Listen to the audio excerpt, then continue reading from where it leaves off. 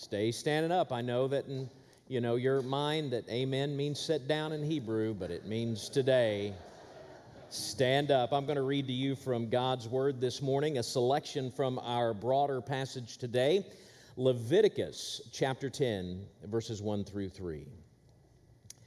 Now Nadab and Abihu, the sons of Aaron, each took his censer and put fire in it and laid incense on it and offered unauthorized fire before the Lord, which he had not commanded them. And fire came out from before the Lord and consumed them, and they died before the Lord. Then Moses said to Aaron, "This is what the Lord has said. Among those who are near me I will be sanctified, and before all the people I will be glorified." And Aaron held his peace. May God add a blessing to the reading of his word. You may be seated. Several weeks ago, when we were in our message series through Exodus, I referenced one of my favorite books of all time by author David McCullough. It's called The Trivialization of God, The Dangerous Illusion of a Manageable Deity. I bought it for the title alone, and the book is fantastic. It was published in 1996, so it's not new, but the issue that it addresses is even more relevant for Jesus followers in 2023, I believe. And in preparation for today's message, I found myself reflecting on a quote from it. The quote is actually one the author takes from Annie Dillard, a person who left the church in her early days, but may have understood more clearly than most faithful do what is going on around us. Here's the quote. "The churches are children playing on the floor with their chemistry sets, mixing up a batch of TNT to kill a Sunday morning. It's madness to wear ladies' straw hats and velvet hats to church. We should all be wearing crash helmets. Ushers should issue life preservers and signal flares. They should lash us to our pews. For the sleeping God may wake someday and take offense, or the waking God may draw us out to where we can never return." Now, my personal experience as a follower of Jesus and as the pastor of a church is that we frequently have zero idea of the magnitude of what it means to seek the presence of God when we gather corporately in worship and when we gather ourselves privately in prayer. In one sense, this is really the natural outcome of the intimacy with God the Father that God the Son makes possible and God the Spirit energizes. But that intimacy was never meant to lull us into a comfort with God that obscures His awesomeness.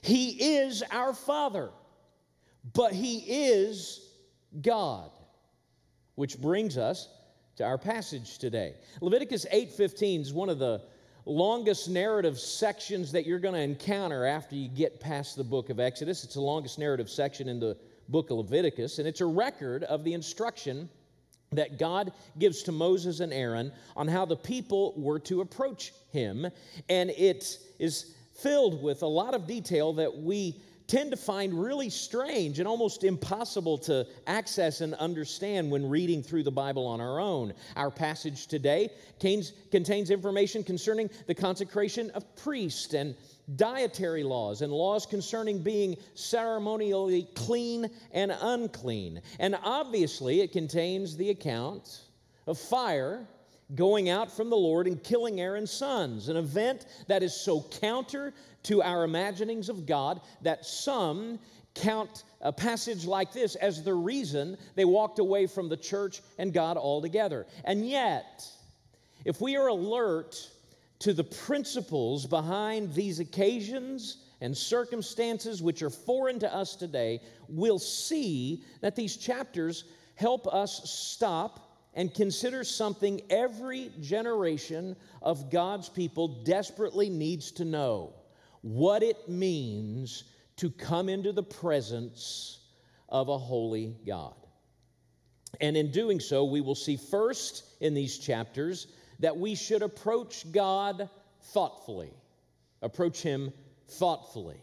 Leviticus 8 through 10 describe the ceremony and the sacrifices surrounding the investiture of Aaron and his sons as priests. And it's helpful to think of this section as the implementation of what was commanded back in Exodus 29, where very specific instructions are given for the ordination and consecration of priests. So on the surface, this section shows that obedience to the specific commands of God is what it means to approach God thoughtfully.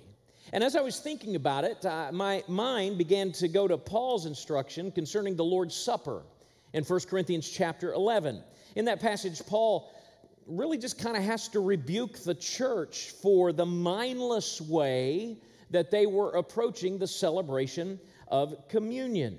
In the early church, it was part of a full meal enjoyed by the church, but it was being enjoyed too much by some. Paul says there were those among them not mindful of others at all in the amount of food that they hoard and wine they consume. And some, and in context it's always those of a lesser social status, weren't getting anything at all. Let's put it in ways that we can grasp here today.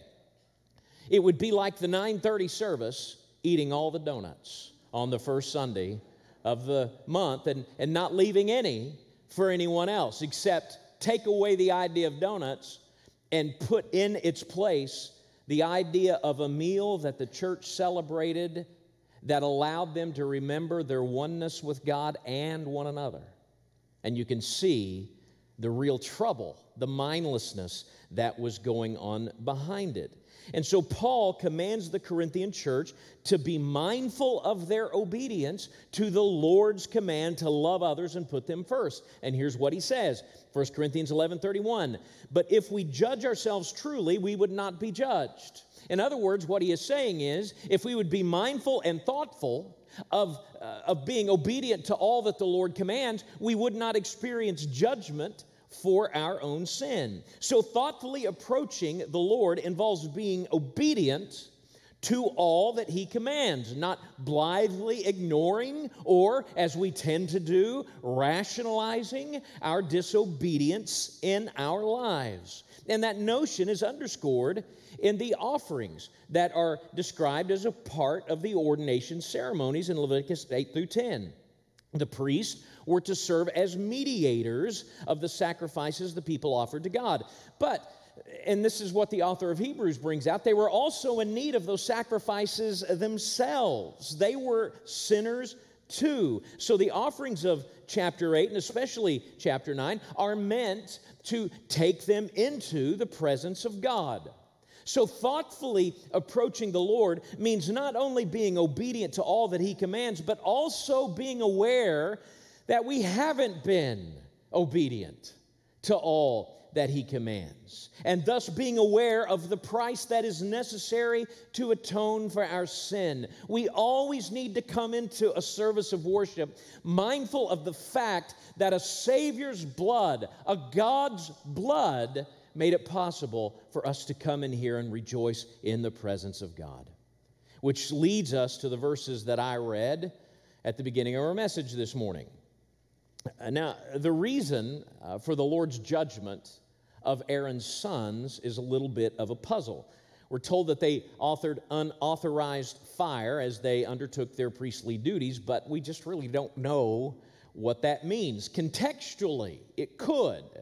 It could mean that they had violated the Lord's command that the priest abstain from alcohol while doing their work because of what the Lord says to Moses or to Aaron in Leviticus 10:9. It could also mean that they just incorrectly offered up the peace offering and or the sin offering based on what transpires through the rest of Leviticus chapter 10. We can't really know exactly what it was that provoked the Lord, except to say that apparently Aaron's sons believed that they could approach God on their own terms, which in a way elevated their preferences and thoughts above God's.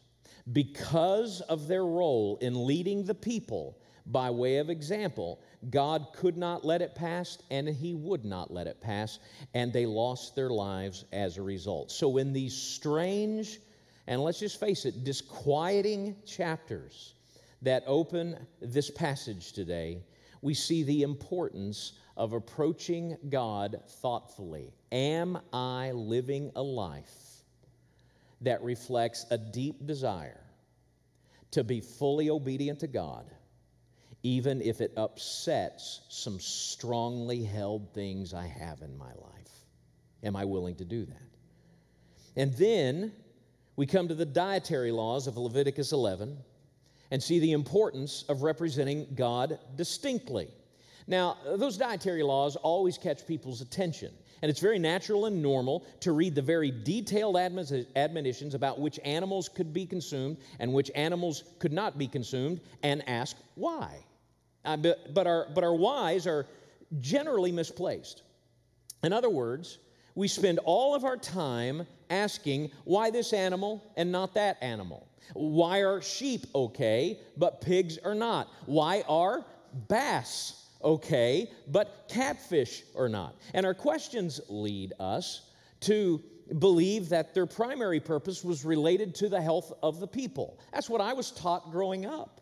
That it's all about having a healthy diet. God gave these instructions to the people because He wanted them to have a healthy diet. So then, how do you explain Acts chapter 10?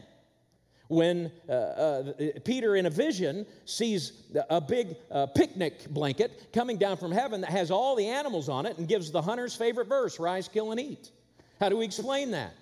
Do we just decide, well, God doesn't care about a healthy diet anymore? It's fine to have cake. No, it doesn't make any sense. God lifts these kosher food requirements in Acts 10, but the biggest problem is the statement as to why these dietary restrictions exist in verse 46 of Leviticus chapter 11. Let me read that to you. After having given all of these kosher laws, he says, "This is the law about beast and bird, and every living creature that moves through the waters, and every creature that swarms on the ground, to make a distinction between the clean and the unclean, and between the living creature that may be eaten and the living creature that may not be eaten." If you are comfortable in doing so, I want you to underline that word distinction, because that is the ball game right there.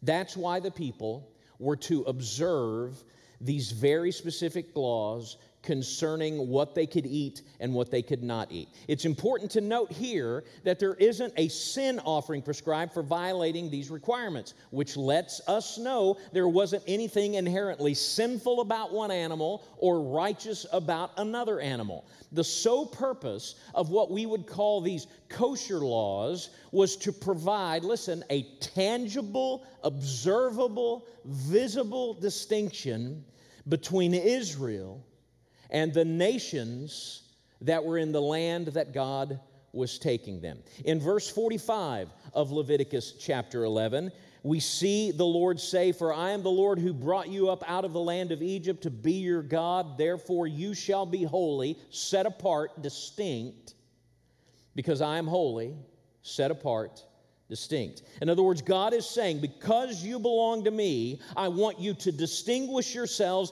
as belonging to me. And one of the ways in a culture of hospitality that you can distinguish yourself is by having a different diet than the world around you. It was a way of kind of superficially separating you from the culture around, so that then the question can be why, and you're able to answer it. As Acts 10 shows us, God doesn't intend that we represent Him distinctively in our world by what we eat anymore, an idea for which we can be very grateful when we eat pulled pork at our annual meeting here in just a few weeks.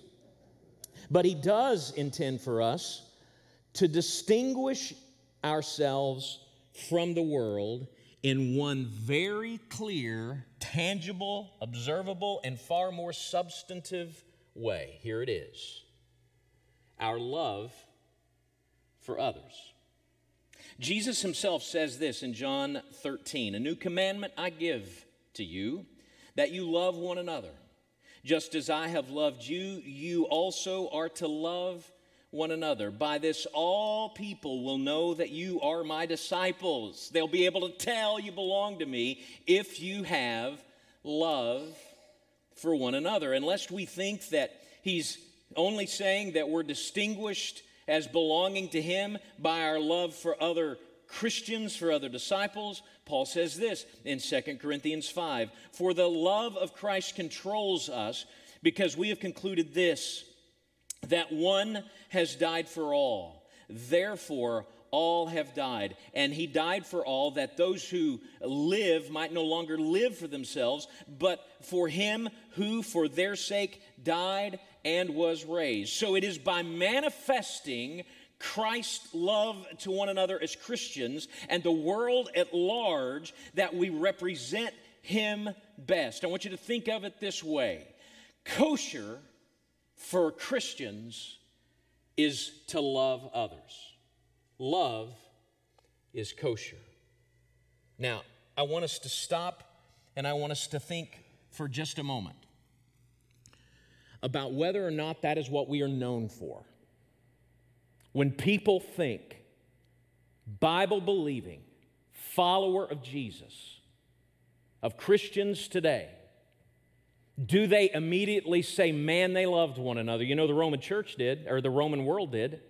There are pagan historians who would say of the Christians, my, how they love one another. They were characterized by their love. Now, that doesn't mean you don't tick the world off, does it? Doesn't mean that you don't have standards that are going to be offensive to the world, does it? It doesn't mean that you are going to be someone who is just well-liked by everyone around you. It's not what it means. But if we are known for anger, if we are communicating to the world that we believe that an article of faith for us is to yell at strangers online, then we are betraying the key distinctive in Scripture for a follower of Jesus to show themselves to be a follower of Jesus in the world. That's why the dietary laws existed, to provide an observable, distinguishing characteristic as being God's people in the midst of a pagan world. But we now need to think about our topic today, that of entering into the presence of God. For the Jews, the correlation was this. I want you to go back to verse 46 of Leviticus 11.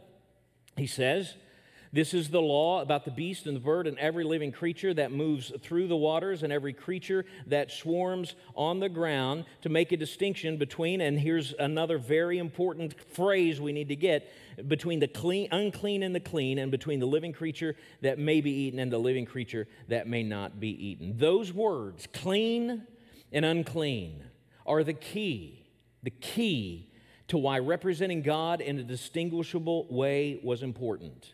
Because they tell us we pursue God intentionally. Now, Leviticus 12 through 15 is an outline of important criteria for determining whether someone was clean or unclean. So why does that matter? Well, because of this. Basically, there were 3 states in which a person could find themselves at any given time at the time in which this was written. The first was holy, a holy state, which means that you had been set apart and consecrated for a special purpose for God. The other side of the continuum is unclean, which means that you were unfit for communion with God and His people. And then there is that middle state, to be clean, which meant that you were in a state fit for communion with God or His people. The goal for the Jewish person was to remain in a state of being clean, so that they were always ready for communion with God and His people and to be set apart for a holy purpose. And so to stay in this state required an intentional effort, so that all of life, this is the key, all of life became about doing nothing that would put someone in a place of being able to not approach God. That's why Leviticus 15:31 is a summary statement for chapters 12 through 15. It says there, "Thus you shall keep the people of Israel separate from their uncleanness, lest they die in their uncleanness by defiling my tabernacle that is in their midst. The people of Israel were to follow everything that was in Leviticus 12 through 15 in order to always be ready at a moment's notice to experience communion with God and His people. Now, the criteria is admittedly odd to our ears. There are laws about women being unclean after childbirth and their monthly cycle. Similarly, men were unclean after intercourse and any time they had an abnormal discharge from their body. Then there are laws about people and dwellings. Being leprous was to be unclean. Having a home that had a strange mold or mildew on it rendered that home unclean, and then by extension, those in it become unclean, which isn't stated explicitly, but which is understood and implied. Now, smarter people than I have studied these chapters extensively and have noted that they portray a continuum of existence, something like this: between wholeness and chaos.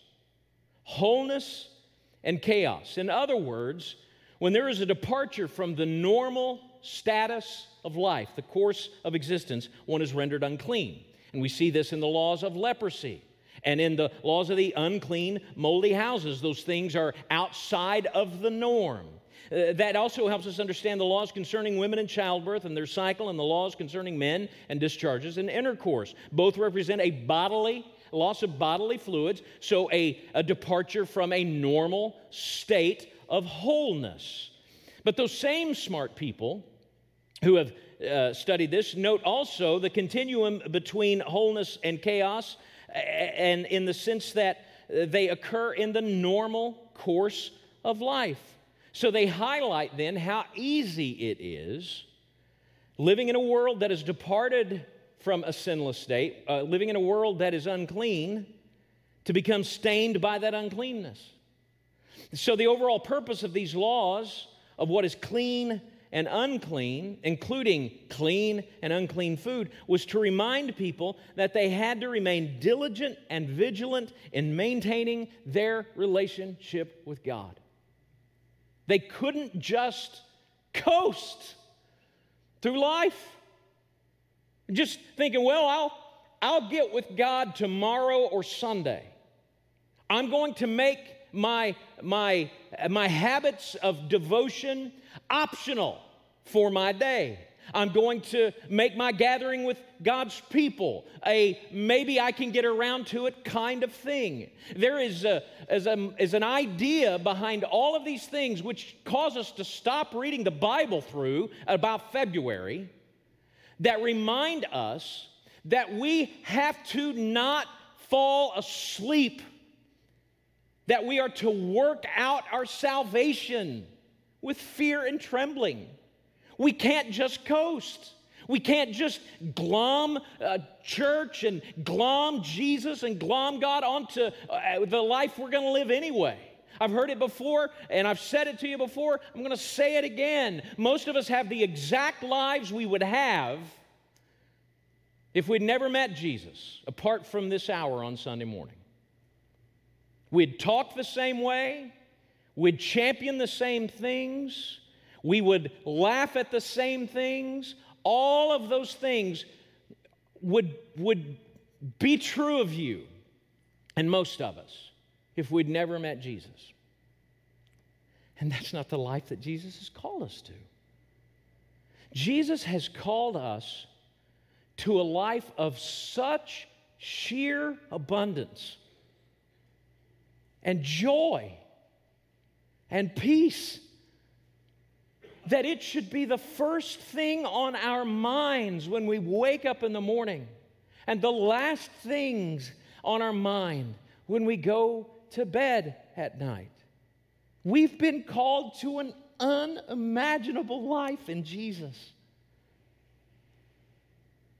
And so why are we so thoughtless and so accidental in following Him? We have so much that is possible. And we see it in these chapters, these hard chapters, which communicate some timeless but hard principles. To enter into the presence of God requires that we are to be thoughtful, mindful of our obedience and sin and the need for forgiveness. It requires for us to be distinctive in how we represent God to the world and intentional in our living so as to always be ready to enter into His presence. And only the most self-righteous among us would say, got it. I'm good. The more self-aware among us would kind of naturally, left to their own devices, reach the conclusion that we have no hope. None of us can ever be fit for God's presence.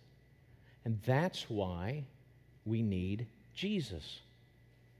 Matthew records for us the story of a woman who had suffered from a discharge of blood for 12 years. Now, set aside the physical terrors of such a thing. We've seen today from Leviticus the spiritual effect.